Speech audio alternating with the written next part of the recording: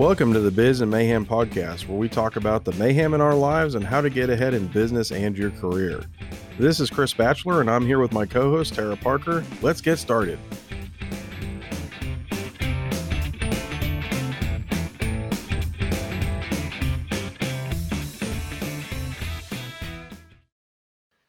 Welcome to episode 4 of the Biz and Mayhem podcast. How are you doing, Tara? Pretty good. How about you, Chris? Oh, I'm doing just fine. So what do we got first up in the newsroom? This is the newsroom. Well, first up, we're going to start with everybody's favorite topic, and that's COVID-19. I mean, what else is there to talk about? And being that we're in Kansas, we're reopening slowly, but surely. Have you seen this plan that the governor has for reopening the state? Yeah, I read some of it. I think I saw people are still pissed because they can't get a haircut and some other things. Correct. So, yeah. My boy is one of them. We can dread his hair out if we wanted to. Oh yeah. It's getting so long. It's terrible.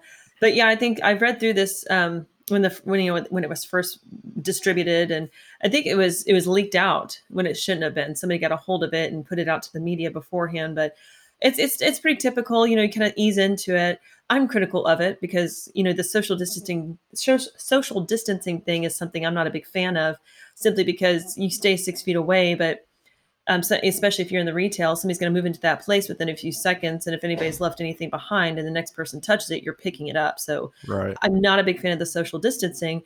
And that's what this plan is completely based on from the governor, is social distancing. So I know I've been out to eat since this whole thing started, and, they're seating people every 6 feet, which is, fine and dandy, but I didn't see anybody wiping down chairs that we were sitting in.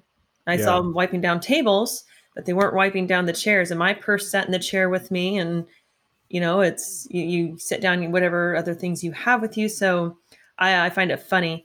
The most amusing thing about this reopening plan is the phase 4, because I think there's only 4 phases. The last part of phase 4 says in order for all of, the final step in all of this is that everybody needs to adhere to personal hygiene and staying home when sick.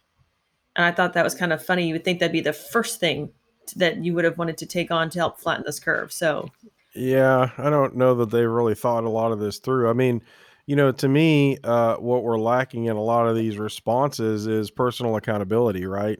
Yes. I mean, if you're sick, stay home. That's your personal responsibility. And right. I think we've lost that quite a bit in this country, where a lot of people are entitled and they think they just get what they should get, and but I think part of your your duty to your community is to be accountable for yourself, and if you're sick, stay home. And obviously there's going to be people that are going to have a hard time with that if they're the only person in the house that can go out and get groceries or something. I mean, that's where the community needs to step in and help out people that have limited resources. But I haven't heard a lot of talk about personal accountability.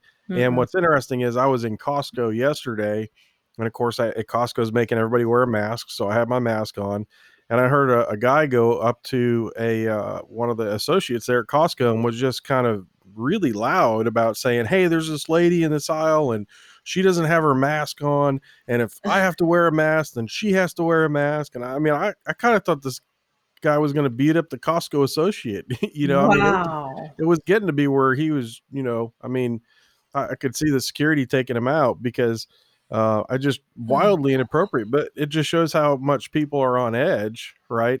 Well, there's no thinking there. I mean, who cares if that person's not wearing a mask? The mask is for personal protection. Yeah. So what does he care about her as long as he feels he's protected?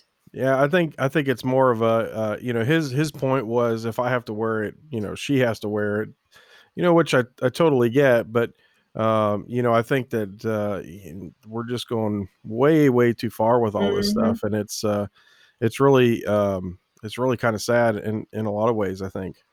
I agree. I think that this is completely blown out of proportion. I think this is, so many people are so readily, they're easily influenced by the things that the media tells them versus going out there and finding their own information.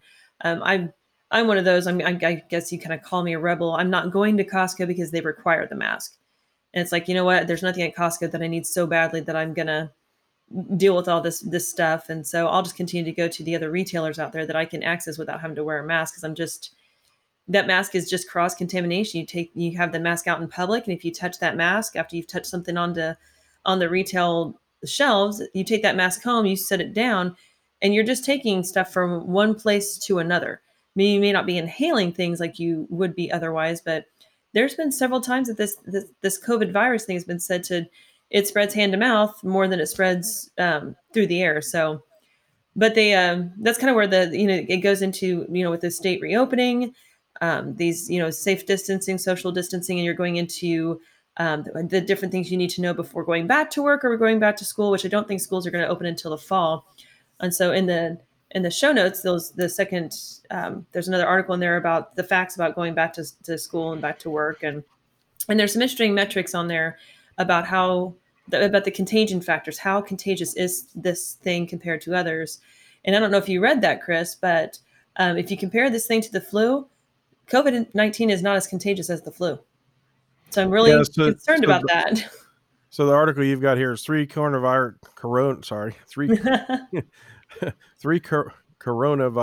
No, that's not how it's spelled. Coronavirus. 3 coronavirus facts Americans must know before returning to work or school. Yep. And it's a Forbes article here, and it talks about this metric, about this variable R naught, right? So, what's R naught for coronavirus?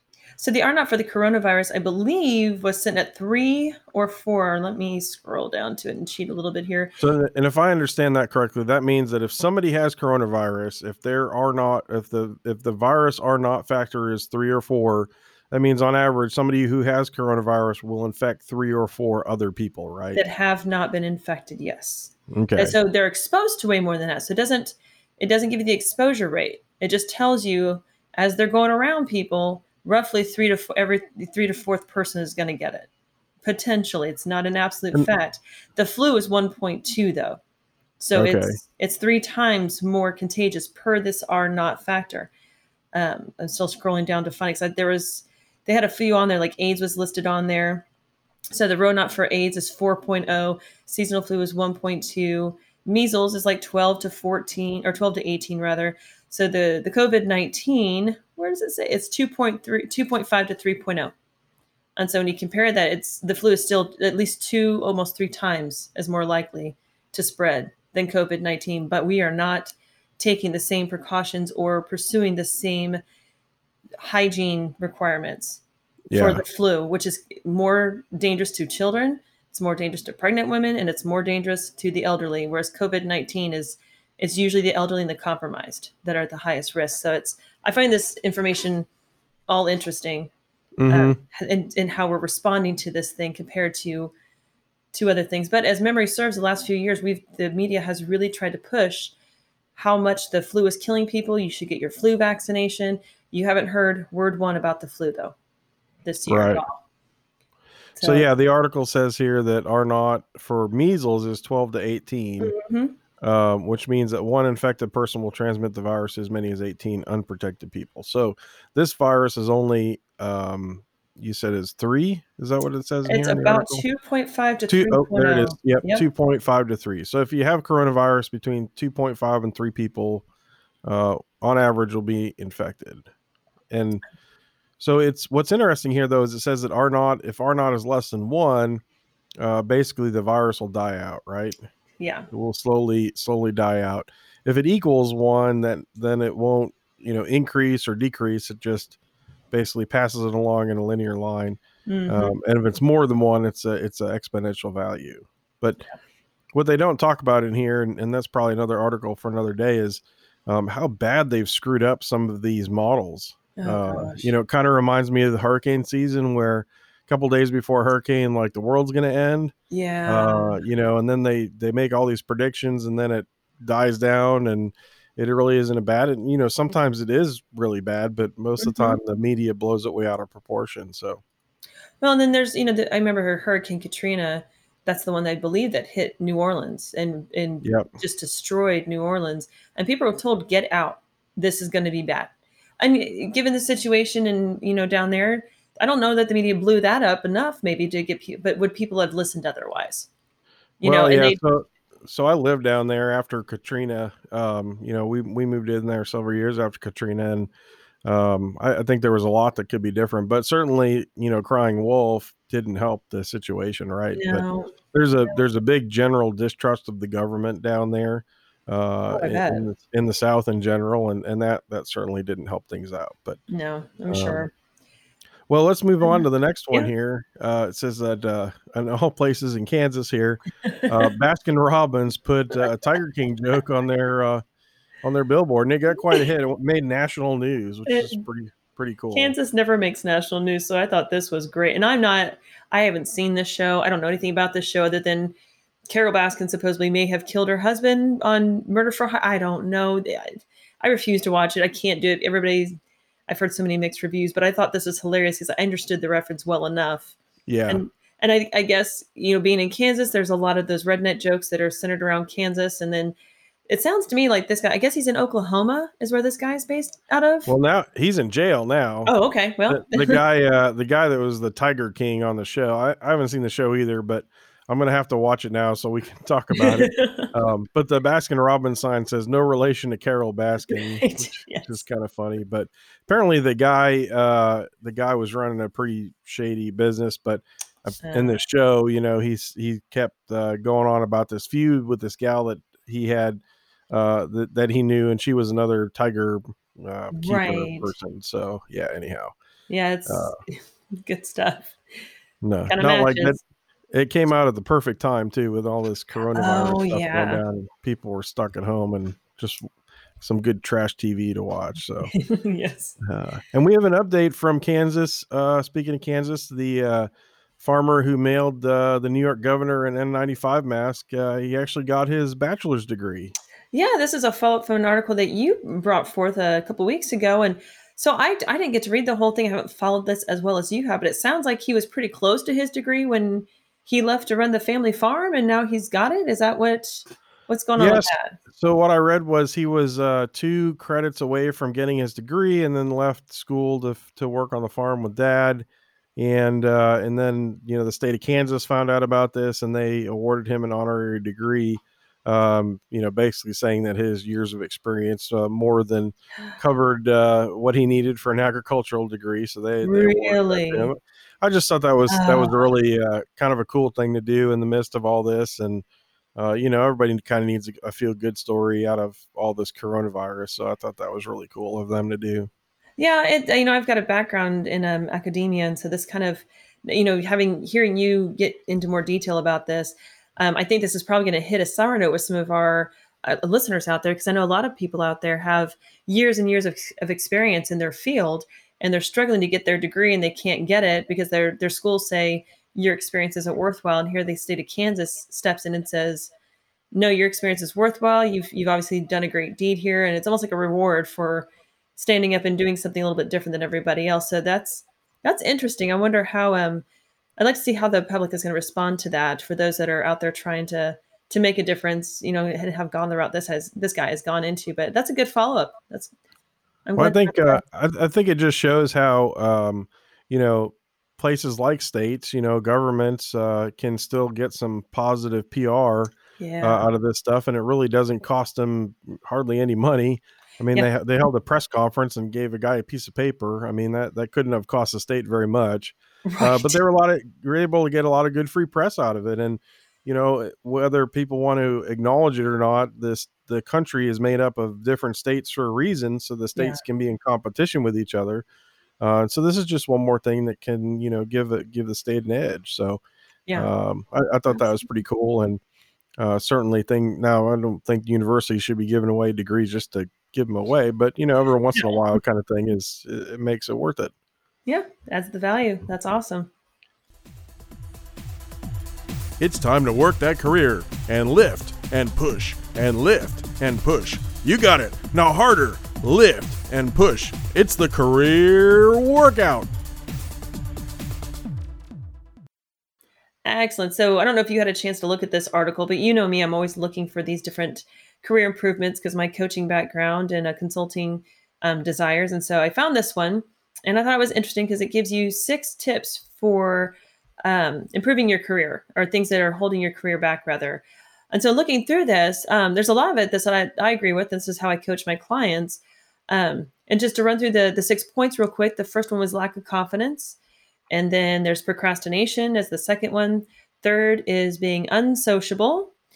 And then there's technophobia, perfectionism. And the last one is a sense of entitlement. And I've seen, as I'm sure you have, Chris, I've seen all of this in one work environment or another. And I Yeah. can tell you, technophobia, I think I've seen that one create a mentality and a negative attitude that really does hold people back in their career, regardless if they're any point in their career. Normally, it's the older generation that tend to get a little bit more upset with technology interfering with their workspace. In fact, there was one of my previous coworkers. He's retired now, but he absolutely despised computers, and he was very upset when email was introduced back in the Yeah. day, and everybody had to start using email.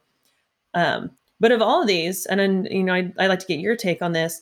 The one that I think that stands out the most to me is the number one, and that's lack of confidence. That will hold anybody back. So if you don't believe in you, then it's unlikely you're going to believe when your manager believes in you. Because more than Oh, likely, absolutely. your Yeah. manager will believe in you, and you won't take that as a being worth anything. And so the less you believe in yourself, the more you're going to hold yourself back. And I know the more confident I've been in my positions, the better off I have done, regardless if somebody liked me or not.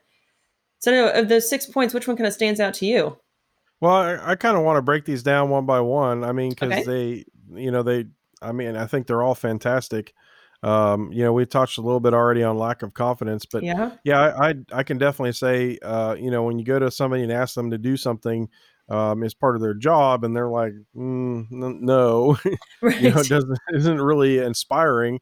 And it's okay to not know things, but talk to your manager and say, I don't know, but I'm willing to learn. The willing to learn part for me is huge, and Yes. that shows a lot of confidence. So I think that even if you're asked to do something that you're not confident that you can do, if you ask for the resources to help educate you or get things done, then I think that shows a Hmm. lot. Now, I think a lot of people have to walk the line because when it comes to new tools or things like that, you're probably maybe walking an uphill battle when trying to get new resources, but Yeah. certainly training is out there. And for me, initiative is really big. When somebody says, "I don't know how to do something, but I'm going to find out," and they Hmm. go on YouTube or they look something up, to me that goes a really really long way. Agreed. And that's something that I've always done because I've been thrown in face first into a new job and always had to figure it out as I go. So I think that's part of my natural work ethic. But it's hard. That's a hard one, I think. It's not as contagious of a work ethic as I'd like to see it be. I hear a lot of that's not part of my job. That's out of my pay grade. I think, which to a point is fine, but there are times when it doesn't need to be in your pay grade to get it done, especially if you want to Right. move up in your career. And so, Well, yeah, I mean, I can give you a fantastic example of that. I used to be an airplane mechanic, and there were, more senior airplane mechanics, and they would joke and they'd hold their hand up by their throat and they say, "Well, I get paid from here down," meaning that they don't get paid to think; they just get paid to change parts right. out. And I mean that kind of attitude is really not that healthy if you want to grow in your career. I mean, if you just want to keep the status quo for the next Yeah. 20 years or whatever, that's probably going to work okay for a while. But certainly, having the confidence to take on new things is going to get you more places in the long run. So, Oh, yeah. uh, point number two is procrastination. Not like we've ever seen anything like that before, I because we mean, never procrastinate. right? And I think this comes with maturity. A lot of the time, I see the different age groups, and it's typically the baby boomers are slowly transitioning out of their workplace, and your millennials are transitioning. Well, actually, the Gen Xers and Gen Ys are transitioning into those spots. But it seems like that's more of a maturity. Is if you first come out of college, you're excited about your job, you're willing to do anything, and then you get a little burnout or jaded, and you kind of put things off, and I'm not willing to do that right now. I'm not in the mood. And then you go into another where I need to get this done. I have to get this done. And I think the people who want to move up in the career are less lazy. I think they're more willing to do more. But I think there's a wise way to do it, and then there's a foolish way to do it. And so But I I'm not really sure it's lazy though, right? I mean, because somebody who's lazy just isn't going to get it done at all. I could think are we more talking about the someone who leaves things till like the last minute? I And think you I'm need to do totally both. guilty of this because I mean, expense reports and stuff. I mean, there's work at work that I don't shouldn't particularly like doing, right? And I always put that sort of stuff off. So, Yeah. um, Yeah. I think, I- but that's what we have people to delegate to for. Find the person who enjoys doing that stuff, and because sure. you've got a team to do that, but not everybody has a team though. So Yeah, good point. I mean, I think the big point of this part of the article is, if you got something you have to get done, just get it done. And, yeah. I think there's a fine art of, scheduling your time and doing things, Hmm. at the right time and not prioritizing the wrong things, but certainly making sure that you don't put stuff off to the last minute to get something started. Well, I think you say put off to the last minute, and I'm sure you've heard this where somebody says, "I do my best work when I'm under the most pressure." It's like a diamond. They tend to come out and with Yeah. their the best results. And I think I used to think the same thing. So throughout all the years that I'd been doing all my schoolwork, I'd always wait till the last minute to get my assignment in on time, and I'd get a glorified A for it. And then I Right. switched where I started doing things sooner because I had other obligations to meet, and I realized, wow, I do even better work when I have time to actually do it and do it right and look it over several times versus waiting till the last minute and hoping that I didn't miss any mistakes. So I think there's a Yeah. couple different ways to go about that procrastination, but coming out of procrastination, it really takes some reconditioning. I think that's what I struggled with so much was trying to. It's a behavioral change. To Sure. Yeah, and one thing that works for me is I know that my best time during the day, my most valuable time is between around 8:30 to like 10:30 in the morning. That's if I need to do something that requires brain power, that's Mhm. the time that I want to schedule it in for my day because that's when I can focus the best. Doesn't always happen that way, Right. but if I have total control of my time during the day, if I want to do something creative or writing or something that I don't really like doing, that's for me. That's the best time. So it may help to find whatever time it is for you during the day, and make sure that if you got something that you don't want to do, that you do that. Another thing I think that can be helpful is setting up a reward system for yourself, saying, Yes. "I'm not going to do this until I get this thing done," right? Yep. And just I hold agree. yourself accountable for that. I So. agree. All Absolutely. all right, technophobia is the next one, I think being and, unsociable is your next one, isn't it? Or did we already hit that? oh, yeah, you're right, I'm skipping ahead here. Being We unsociable. is maybe skipping it This on purpose. this is, not something that you and I have problems with, so I just decided to Correct. But there are people who do have problems with this, and I was just talking with somebody the other day about how I think it was actually my son who said, his girlfriend is social, so he can tolerate it. He doesn't really want to, but I think that holds him back, and he sees it holds him back, and he knows why. But I don't think people understand why they're unsocial. yeah, There's several people where I work that they don't want to talk to anybody. They don't want to be around right, people. They don't want to interact. They don't want to share their private life. And being social doesn't mean sharing your personal private life. It means being able to hold a conversation and just be able to talk, be able to hold your own. And so I think people have a fuzzy line there that they are not understanding. But I know there are people there too that will overshare at work and talk too much at work. So I think there's going to be a happy balance in there and knowing where your boundaries are at, knowing other people's boundaries are at when you're talking about being social at work and interfacing and developing relationships at work. Because it is important to develop relationships at work, no matter what anybody says. It's not about building friendships because you hear that all the time. I'm not here to make friends. I'm here to get a job done. Well, you need other people to help you get that job done too, and you got to help others get their job done.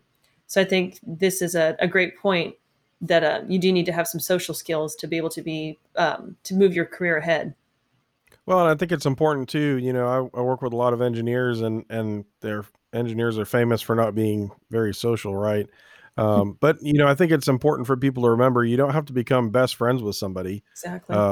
Just say hi, that's the kind of the small talk. And, I look at it as a way, in the workplace, it's like, you have a jar with you, and jar has coins in it.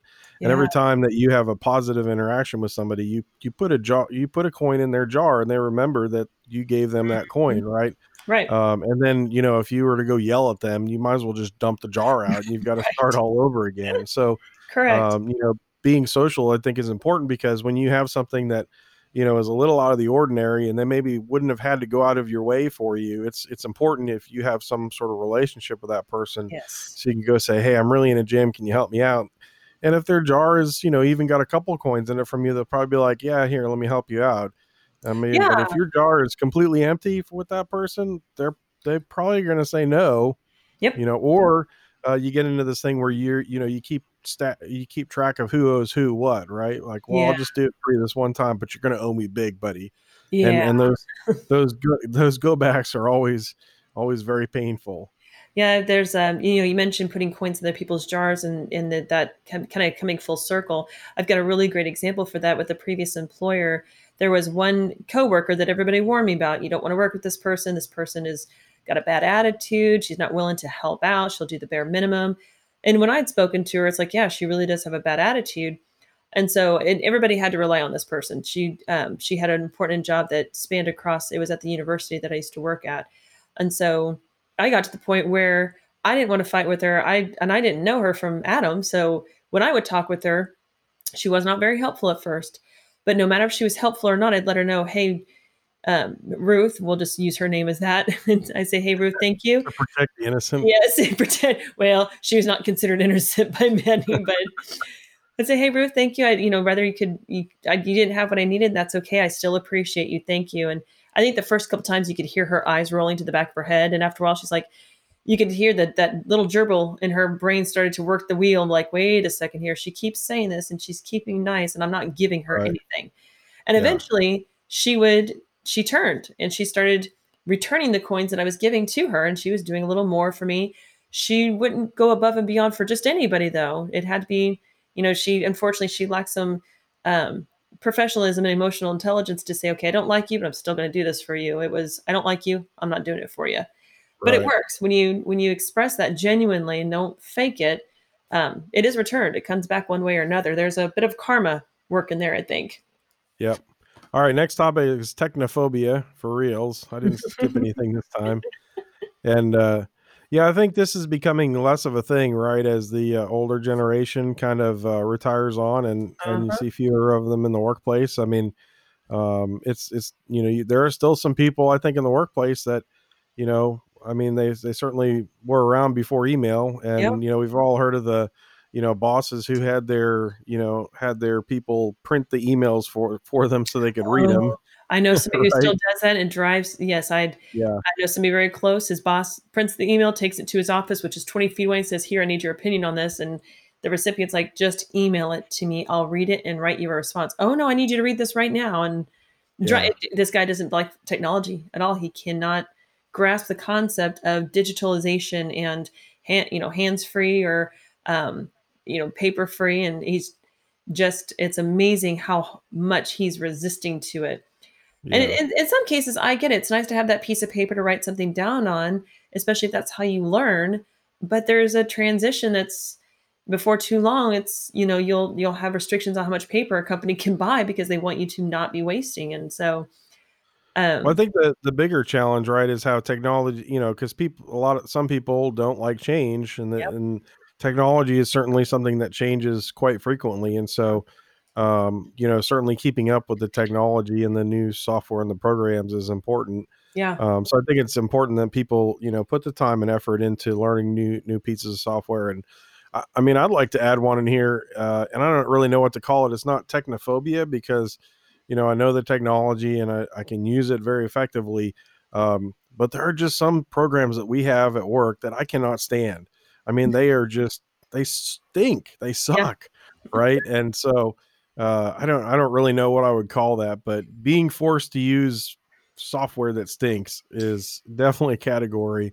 And I think, just trying to make the best out of it is yeah, what you have to do. But certainly, especially when there's software out there on the market that works much better, but your company's yes. decided to go with an inferior piece of software because somebody didn't understand or doesn't understand, and some decision got made without the people who know about the technology. That just Right. drives me up a wall. Yeah, and I think you're kind of referring to inefficiencies in the workplace. And Yeah. we've always done it this way. We've always used this tool. It's been fine. Well, maybe fine's not enough, especially if you're looking for specific goals to reach. And so I agree with you. Um, there's been a lot of times I've been in a workplace where the tools available in technology specific just were terrible. They're not easy to learn. They're not easy to interface with. They don't interact with the other programs you need them to interact with. And so you're doubling up your work when technology is supposed to make it easier and more seamless. And I think Yeah. there's a lot of companies out there that have way more software, way more tools than they're needing. And they all have cross functional opportunities, but they're not using them properly. So yeah, I agree with you. That's kind of a pet peeve of mine. It's probably the thing I have the most difficult time dealing with at work is inefficiencies specific to technology. All right. Next up is perfectionism. And everybody should know that for now, I'm editing the podcast so that you will hear, ums and ahs. And because I'm not a perfectionist when it comes to Right. editing, maybe someday we'll hire a podcast editor and they'll take all that butt out. But the big truth is, good enough is better than not being done at all. Right. Right. Yeah, I think this is what creates a lot of problems with the mentality at work and the ability to have a high self-esteem and high confidence at work is people want perfectionism for themselves. And then some managers out there, and they're unreasonable, in my opinion, also want perfectionism from their teams. And it's, that's, I tease and say things such, there's really no such thing as perfect. You just can't achieve it. It's not out there. We all have that created that our own value of what perfection is, and it's usually not attainable. There's always something better. There's always a different way to do it, and even once you achieve what you think is perfection, you find something wrong with that. So I think this Sure. is, I think this is a real dangerous mentality to have anywhere, and it's not. I think if you're too perfect, you go to the ums and ahs from our show, and that I think that adds a bit of genuine aspect to what we're doing. Because if we were perfect at it, we'd kind of be boring. Because I think Right. perfectionism is kind of a boring thing. Sure. Uh, so I know that's my take on it. I don't care if I'm perfect. I think mistakes are great and they're better to learn from. It's hard to learn from perfectionism. Right. All right. The last one is sense of entitlement, which kind of goes along with being narcissistic, which I can't Yeah, stand. right. Uh, I have a really sensitive flag for that. But tell us about sense of entitlement and what's your take on it? So I see this all the time, and I can come up with some examples from, and I think we all can, from every employer I've ever worked for. And this is that person that thinks they should have it because of some reason, be it that they've got a master's degree, they've got a military background, they deserve something because they have something in their toolbox that says that I can do this, so I should have this. Or, it's just that lousy sense, that lousy egotistical, overconfident self where, people think they should have something handed to them and just given to them because they're Yeah. that kind of person. And this is usually your most unpopular person. And sometimes they're really talented and they can back up what they say, but they've got a terrible attitude about it. They're not humble. Give it to me. It's mine. You don't deserve that. I should have it. Or they take credit for what you've done because they feel like, well, I had a supervisor once that they took my ideas and pawned them off as their own. In fact, Right. I created a training program, and I'm humble. If I could do something for the organization, not so much myself. And my training program was taken, and this person presented it as their own, and it was just like, well, wait a second, because this person thought I should be able to do this. I'm the boss, and so I'm going to say this is mine. It's like, go ahead, but once they do the background check on the technology check on it, they're going to see it came from my computer. But you do you. That's fine. So, Yeah. and I think this is what ticks off a lot of people at work. This is a lot of the complaints I hear at work is that person feels like they're due or they're owed something, and it's just yucky. It's just not new fun. Yeah, the article specifically talks about how somebody who's at one level in their career thinks they deserve to be at another level. Hmm. And there's a lot of times people don't get put at the right level. Maybe there's not an opportunity available, but I've seen this before where somebody has, they think because they've been there a period of time or something that they should automatically be given a certain position. And that's there. A lot of times what I've seen is folks don't have a realistic viewpoint of their skills, Yeah. or their skills are not perceived the same way by their manager. So Yep. I Yeah, think I'd agree. that's one to watch out for. Absolutely. Totally agree. Well, what do you think? You want to move on to what do we have here? Career fails. This was awesome. Career fail of the week. So in career fails, you've got Elon had a Twitter meltdown. Or I mean, he's had several, right? So which one is this one talking about? This one, what is this? Elon Musk. And he was going off about, the coronavirus, everybody's favorite subject. And he was just critical, and he was saying some things that you don't know if he was emotional. And I'm not as familiar with this guy as what some may be. So to others, that's maybe normal behavior for him. But for me, it's like you're an executive, you own a company, you're super successful. Why are you acting this way? And this particular article is from The Verge, and it's a little more vulgar than what we're probably used to seeing out there. But it goes into, just him being critical of sheltering in place, talking about how the panic was worse than it should have been. He was kind of coming out of left field because he even talked about how his girlfriend was upset with him. And so Right. with every tweet or whatever he's doing on, I guess it was Twitter that he was on, it was actually impacting oh my gosh, the stock to the company. He was Right. actually impacting that. And I just thought, wow, that's amazing. He's on the social media and he's just making a few posts on there, and it's impacting his organization. Well, And yeah, sure. people have to be so careful because they don't see Elon Musk as a human being. They see him as part of his company. And Yeah, so they see him as an extension of the company. exactly, he is the face of Tesla. And so people don't realize this just is not exclusive to Elon Musk by any means. This is anything, think of a cop inside of a retail store that's getting robbed. You expect the cop who's off duty to react and save the day. And so Yeah. it's just amazing how this didn't just go on to say, he didn't just hurt the sales of his product. He literally hurt the company through the stock market because it was taking a roller coaster ride that day. He was having an emotional breakdown. Yeah.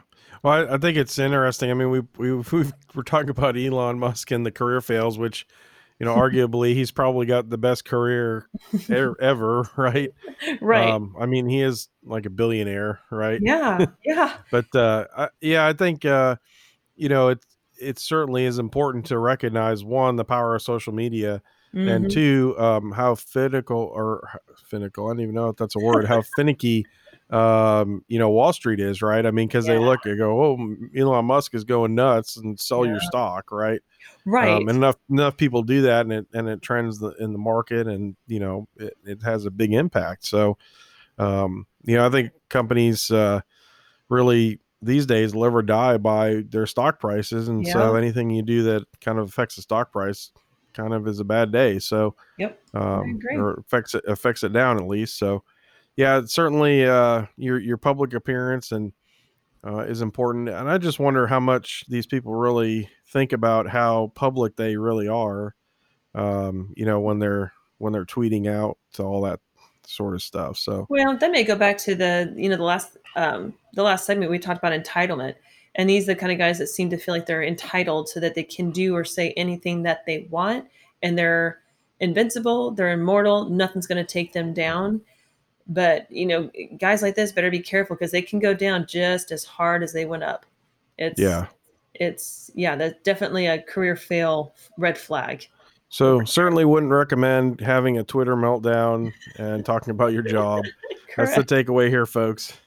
Exactly. And, Yes. and if you're honestly in my book, if you're Elon Musk with this kind of stuff, I mean, certainly not everything, but you kind of get a pass on this, right? I mean, Right. they certainly live by different rules, I think, and Oh yeah. Yeah. it certainly is entertaining to a degree to the rest of us. But yeah, if we were to do this, we certainly would be out of a job for sure. Yep. Just it goes to show that he's not as well put together as what he likes to present. Yeah. That's if you're Well, and looking I to put think it's everybody I else think there's it's way. it's important to remember. I mean, he's a human too, right? And he's going to have Right. human emotions, and he just happens to be putting his emotions out on Twitter. Yeah, But there's I mean, these people are human too, and I yeah. think people forget that sometimes. So Yeah, they do. I think we all do.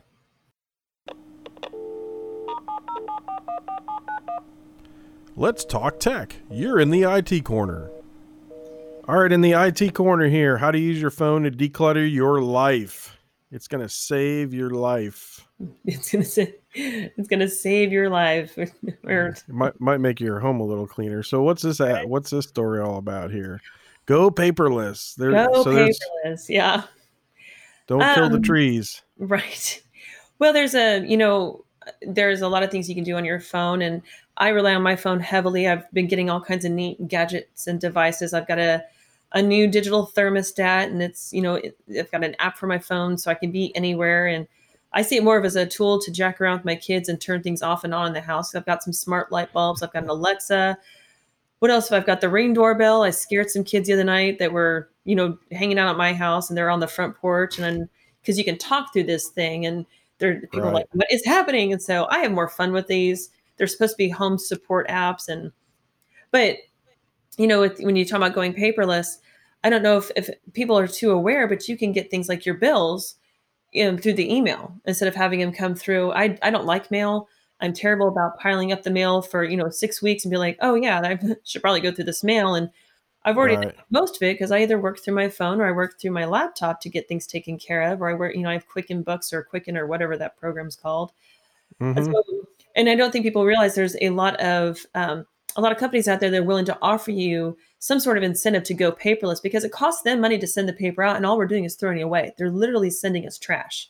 And Right. so it's a great thing to get on your phone, look for the apps like for your utilities, your credit card apps, especially if those offer you your credit score. But just taking advantage of what your phone can offer you because you can be anywhere on the road. And how often have you been driving somewhere and realized, oh no, I didn't pay this bill? And it'll be, I have to get home to pay it first, or you're on vacation or whatever. And so there's just a lot of great convenience in having a phone with all these apps so you can get the alerts instead of having this piece of paper sent to you in the mail, in my opinion. Because I have a huge trash bin of all the mail I get from the people I owe money to. And it's like, just send me an Yep. email. I will pay you, send me a link in the email. I'll pay you that way. I wish we had a thing we could go to online and just opt out of junk mail altogether. Wouldn't that be great? That would be How do we awesome. still get junk mail to this day? How is Yeah. that possible? And I do marketing too, so I mean, for me to say that it's pretty big. Probably, But yeah, probably not the but wisest thing to say, huh? but this article has a lot of good suggestions, like a scanning app. There's lots of scanning apps out there. Yeah. This one has Adobe Scan. I don't even use that, but I know there's lots of other scanning apps that will take pictures of pieces of paper. It'll even graphically clean them up so it doesn't look like a photo and make it look like a real scan. It's talking about Evernote. I know that's an app that both you and I use on the computer and on the phones, and so that can be really handy. I've used Evernote for years, and I can't say I highly recommend it anymore because it's becoming a little bit outdated, but I still do use it quite a bit. Um, and then if you scroll through this article really quick, you might see it show your junk, but it's actually sell your junk. That's what I read it wrong. I was like, whoa, this is not what I expected. Well, the phone can do that for you. We do not It can't. recommend that one. We do not recommend that at all. But it talks about how you can sell your stuff on, I guess, eBay and Facebook Marketplace. So, You know what? yeah, I do that a lot. I've sold several items on Facebook Marketplace, and I sell it faster doing that than doing a garage sale. Now, to be honest with you, I hate garage sales. I don't want to be that organized in something. It's just much easier to take a picture, post it up there, and somebody come offer to take it off my hands. It is yeah, awesome. yeah. So that's a good way to use your phone to declutter your life in the Oh physical yeah, world. Um, absolutely. Recipes too. That's one thing that I rely on my phone a lot for. Is I've got a plethora, and I'm sure every cook out there does. I have books of recipes. I have handwritten records of recipes, and despite having all of those, I still turn to my phone to I think I've got the Tasty app and another app, and I just look for recipes on there. I kind of put in whatever ingredients I have in my house, and it spits something out at me. It's like, great, I can make that, and it's going to take 30 minutes. Let's go. And so there's a lot of ways, a lot of things out there like that can help to take the paper out of your life, to kind of smooth things over in your life, and like I said, make it fun. Like I said, I jack with my kids when I'm not home with the lights and the thermostat and the doorbell. I have a lot of fun with it. So be creative with it too. Be organized and creative. yeah, it certainly is amazing how much your phone can do now compared to even just 5 years ago. Oh yeah. Oh, very much so. I'm still floored by some of the stuff it can do, and I still learn things. I'm a big note taker and a big list maker, and I can do all that on my phone. In fact, I can tell my Alexa, create this list or add this to this list, and she's like my little personal assistant. I don't have to have I've got 2 pads of paper that are magnetic, stick to my fridge. I don't have to use them anymore. They were a waste of money.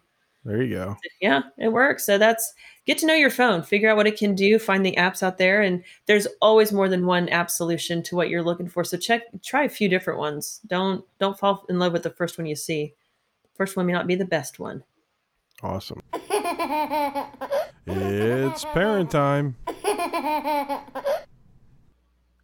All right, welcome to another week of Parent Time with Dennis Fauntleroy of Dad's Care 2. And this week we're going to talk about the changing roles of moms and dads. How are you, Dennis?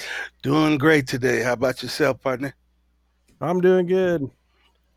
So tell me a little bit about the changing roles of moms and dads. What's your take on this? Well, my take on it is if you're wise enough to understand that our culture changes, our generations change, the way we think and perceive and process is going to be different than what our children think, process, and carry out and grow.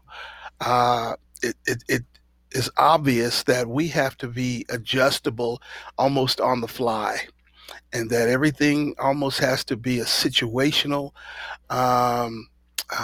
response as opposed to just being dedicated to what you grew up and know. So that's how initially that's how I would think about it. So what are your thoughts?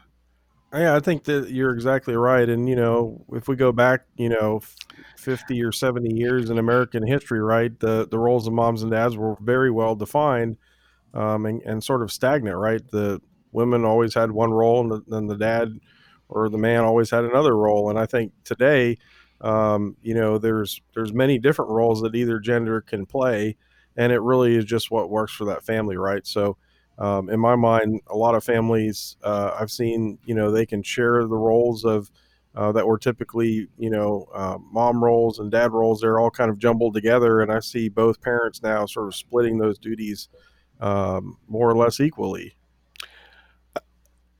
I agree, and again with how families are built. The blended family has replaced the nuclear family. The blended family or the single parent family has replaced the nuclear family as the norm.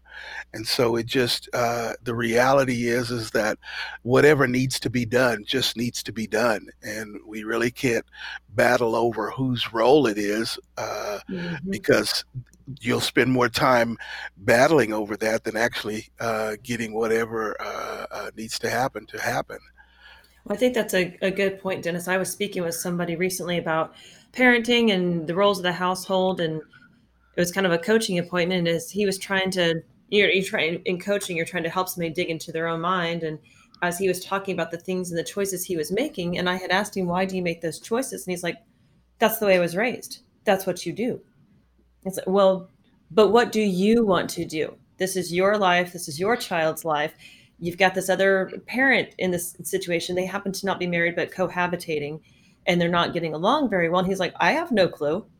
I'm the dad. I do these things because that's what dads do. She's supposed to do these things because that's what moms do. And then we do things as parents together.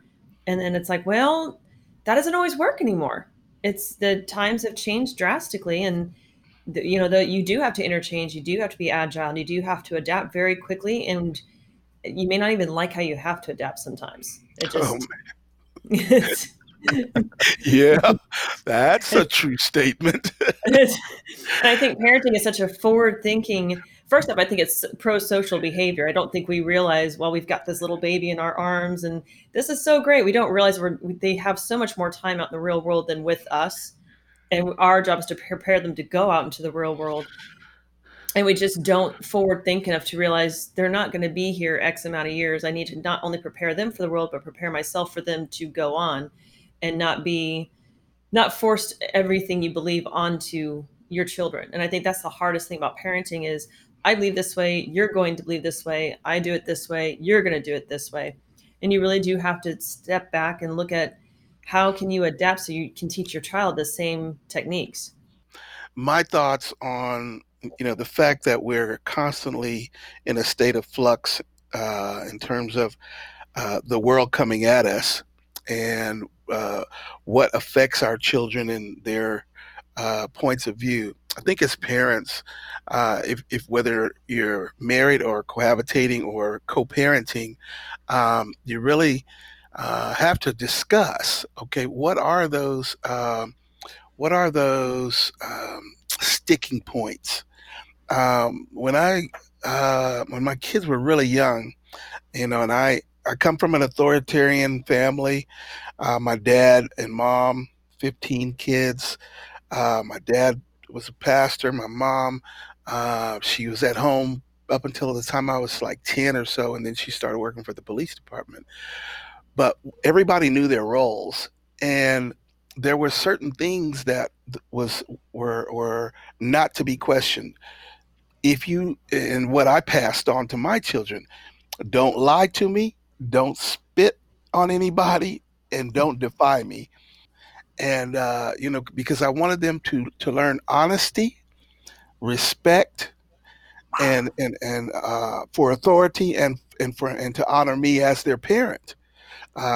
So by not defying what I'm trying to share with them, so I had basic foundational principles. I think that parents have to really get ground rules on what's going to be sticking points and what can be flexible. Yeah, I think that's a great point. I think it's really key that the parents be on the same page as far as what each other's roles and responsibilities are, not just with the disciplining the kids, but I think in general. I mean, Well, and I think that's why I see co-parenting a lot more differently than other people. Even being a single parent, I don't consider myself co-parenting with the fathers of my kids because my three kids are from two different marriages, and we dual parent. They have their way of parenting, and then I have my way of doing it. Now, when we lived in the same house, I consider that co-parenting because, like being in an airplane, you have two people flying the plane, two people making decisions, and two people needing to work together and communicate. And that's how I see parenting in a household because I see parents with throughout the many phases of a child's life, parents don't always agree on how to manage a child, how to teach a child. And so that to me is co-parenting, where you really have to work together and be parents and partners in that role and try to come to an understanding as to how are we going to handle the baseball going through the window and helping these kids learn to make better decisions or different decisions. Because decision making is a huge part of my parental role in this household. And I think that makes all the difference, is pointing that out. But they do have to be on the same page. But I think that's where the co-parenting comes in instead of just calling it, to me anyway. And I know not everybody sees it that way. Most people see the divorced single families as co-parenting. It's like, I don't get along with these people. If I did, we'd probably still be married. Yeah. So we just, and I don't have any say so over their household. It's just the way that it is. But you still have to be within your own home. You do have to be on that same page. So the term dual parenting, I want to kind of back you up. I heard you say that, and Mm-hmm. that intrigues me because I don't think I've ever heard it put like that. And I know Nobody said it but me. That's why right. it's my turn. But when Well, you have two different sets of parenting styles that a kid has to bounce back and forth to me, that's not co-parenting. You're not working together because co means together. And when you have two separate lanes, that's dual. And each parent stays in their lane. They try to intercept. And how many fights occur because one parent says, in your home, do it this way, because that's how I do it in my home. And it's like, time out. That's not happening. okay. So that's why I call it that, because it was just easier to not try to control another parent's household, be it my own children or other people's children, because you can't do that no matter what. Right. I get the concept, and I appreciate that. Really, I do, because it gives me a different perspective on how to, again, parent and Yeah. teach from the perspective that I've got to share with my children. Okay, I get that that's the way your mom or your stepmom or your stepdad does things, and so what that means is that you have to adjust to life where you are. you know Right. to me, that's the emphasis that I would put on that dual parenting, the dual parent model. That okay, son, okay, daughter, this is the deal. That we're working together to try to both pour into your life. So you got to understand there are some absolutes and some relatives, and so and you have to make the decision on how you're going to react to either or. And so yeah, I can appreciate you putting it like that, because I hadn't really thought about it like that. Well, and there are parents out there who do co-parent. What else do we want to talk about with the changing roles?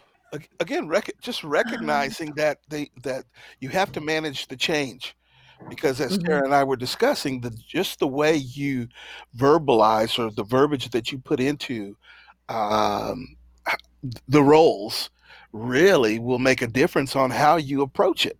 Yeah. You know, because like you said, co means, working together.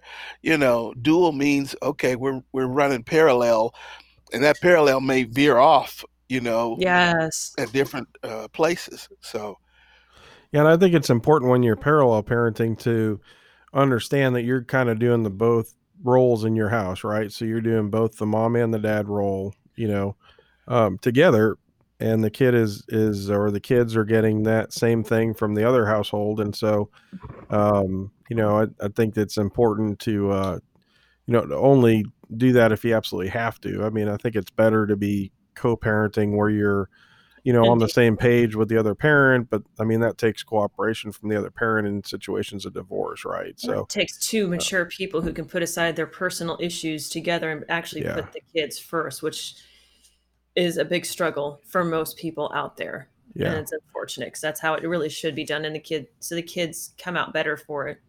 But divorce aside, I think it's important, if you're in a household with two parents, make sure they're on the same page. Dennis, like you said, make sure, that you verbalize and use the right language about what each other's roles are going to be, right? And then stick to that. And if it changes, then talk about it again, Well, see, in our Connecting Fragile Families curriculum that we use in our parenting classes, and for our fathers groups and moms groups, we talk about that, and that those concepts have to really be threshed out and understood where they come from. And hopefully both of those parents can be honest and earnest enough to say, okay, well, maybe raising my voice or what have you, or letting them stay up until midnight isn't the appropriate thing. But you definitely have to talk it out and try to come to some sort of a middle ground on how to do it together. Yeah. Welcome to Media Madness. All right, Media Madness, your pick is Idiot by Laura Cleary. What's this all about? Clea? Is that saying that wrong? It is. Where did I put that? Laura Cleary. Did I put that in there? It's in there somewhere. I'll find. Yeah, Laura Cleary. So I know you're on Facebook, Chris. I'm on Facebook. And I found this gal by clear accident. She had one of those videos up there, and she's an actress. Oh, yeah, I know this gal. She's got really funny videos. Yep, I think her most popular one is Help Helen Smash. She does these with her husband. Yes, he's pretty funny. He is, and so they are. When you first start watching this, you don't realize they're husband and wife, right? So isn't he Australian or something? He's British. He's British, fact, okay. They've done, actually, since coming out, and you've seen her develop not just her character, but you've seen her develop her personality, and you get to be included in her life. She was, they were already married and they had a baby, and you got to watch that whole thing go through. Right. And then because she's American and he's British, they've done this whole American versus British language, a parking lot versus a car park, and they're great videos to watch. Her Helps Helen Smash videos, they're clearly inappropriate. She makes fun of she sexually harasses her husband. This is where she follows him around and tries to get her to sleep with him, or get him to sleep with her. Well, and then at the end, he's like, fine, whatever. It was awesome. So I became really intrigued and fascinated by this gal. And so I saw that one of her videos, she posted, "Hey, I've written this book. Please read it. Don't hate me," because she's just as raw in this book as she is in real life. And I'm nearly completed with this book. It is a page turner. It's a fast read because she's basically, she just calls it a bunch of stories about her life. She has, Uh-huh. she was a troublemaker in high school. She did drugs in high school. That, she wanted to always be an actress. She went to LA. She's been to New York, where she just blew up as a drug addict and alcoholic. And in fact, her husband is an alcoholic as well. They're both recovering. And so she just goes through the different stories of her life. And so it's one of those things, if you feel like you have made all these bad decisions and you don't know how to dig yourself out of them, you can read this book and realize, wow, and she doesn't seem to be the smartest person in the world. When you see her online, you just see this funny girl, this funny, weird, kind of strange person that's, throwing these comedies out there.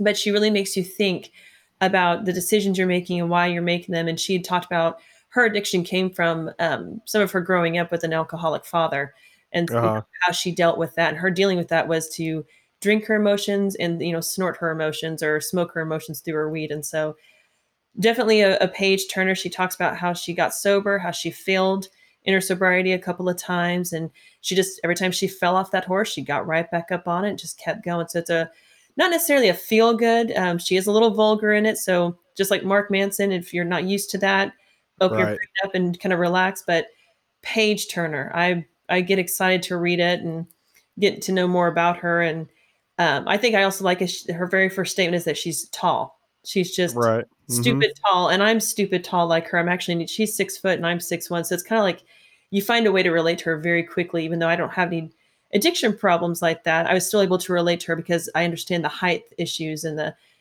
with the challenges that go along with that. So, Well, now excellent. you just need a couple of million Facebook followers, and you guys will be a pair. Right. So, and she's actually been on, if you ever watch the show, and I didn't watch it, but Till Death. So she's been on a couple of sitcoms throughout the years. So she's been Okay. out there, but she's, definitely one to watch and follow. She's gonna make it really big here before too long. She can definitely rock the filters on there, because Oh my the gosh. Helen Smash ones are, I mean, in real life she's really attractive, and this filter Yeah. makes her not very attractive. Oh, that's awesome. She certainly has figured out how to make that work for her. She is, yeah. She definitely embraces that weird side to herself, and it's great. I love seeing it. So definitely one I recommend everybody to pick up and feel better about yourself.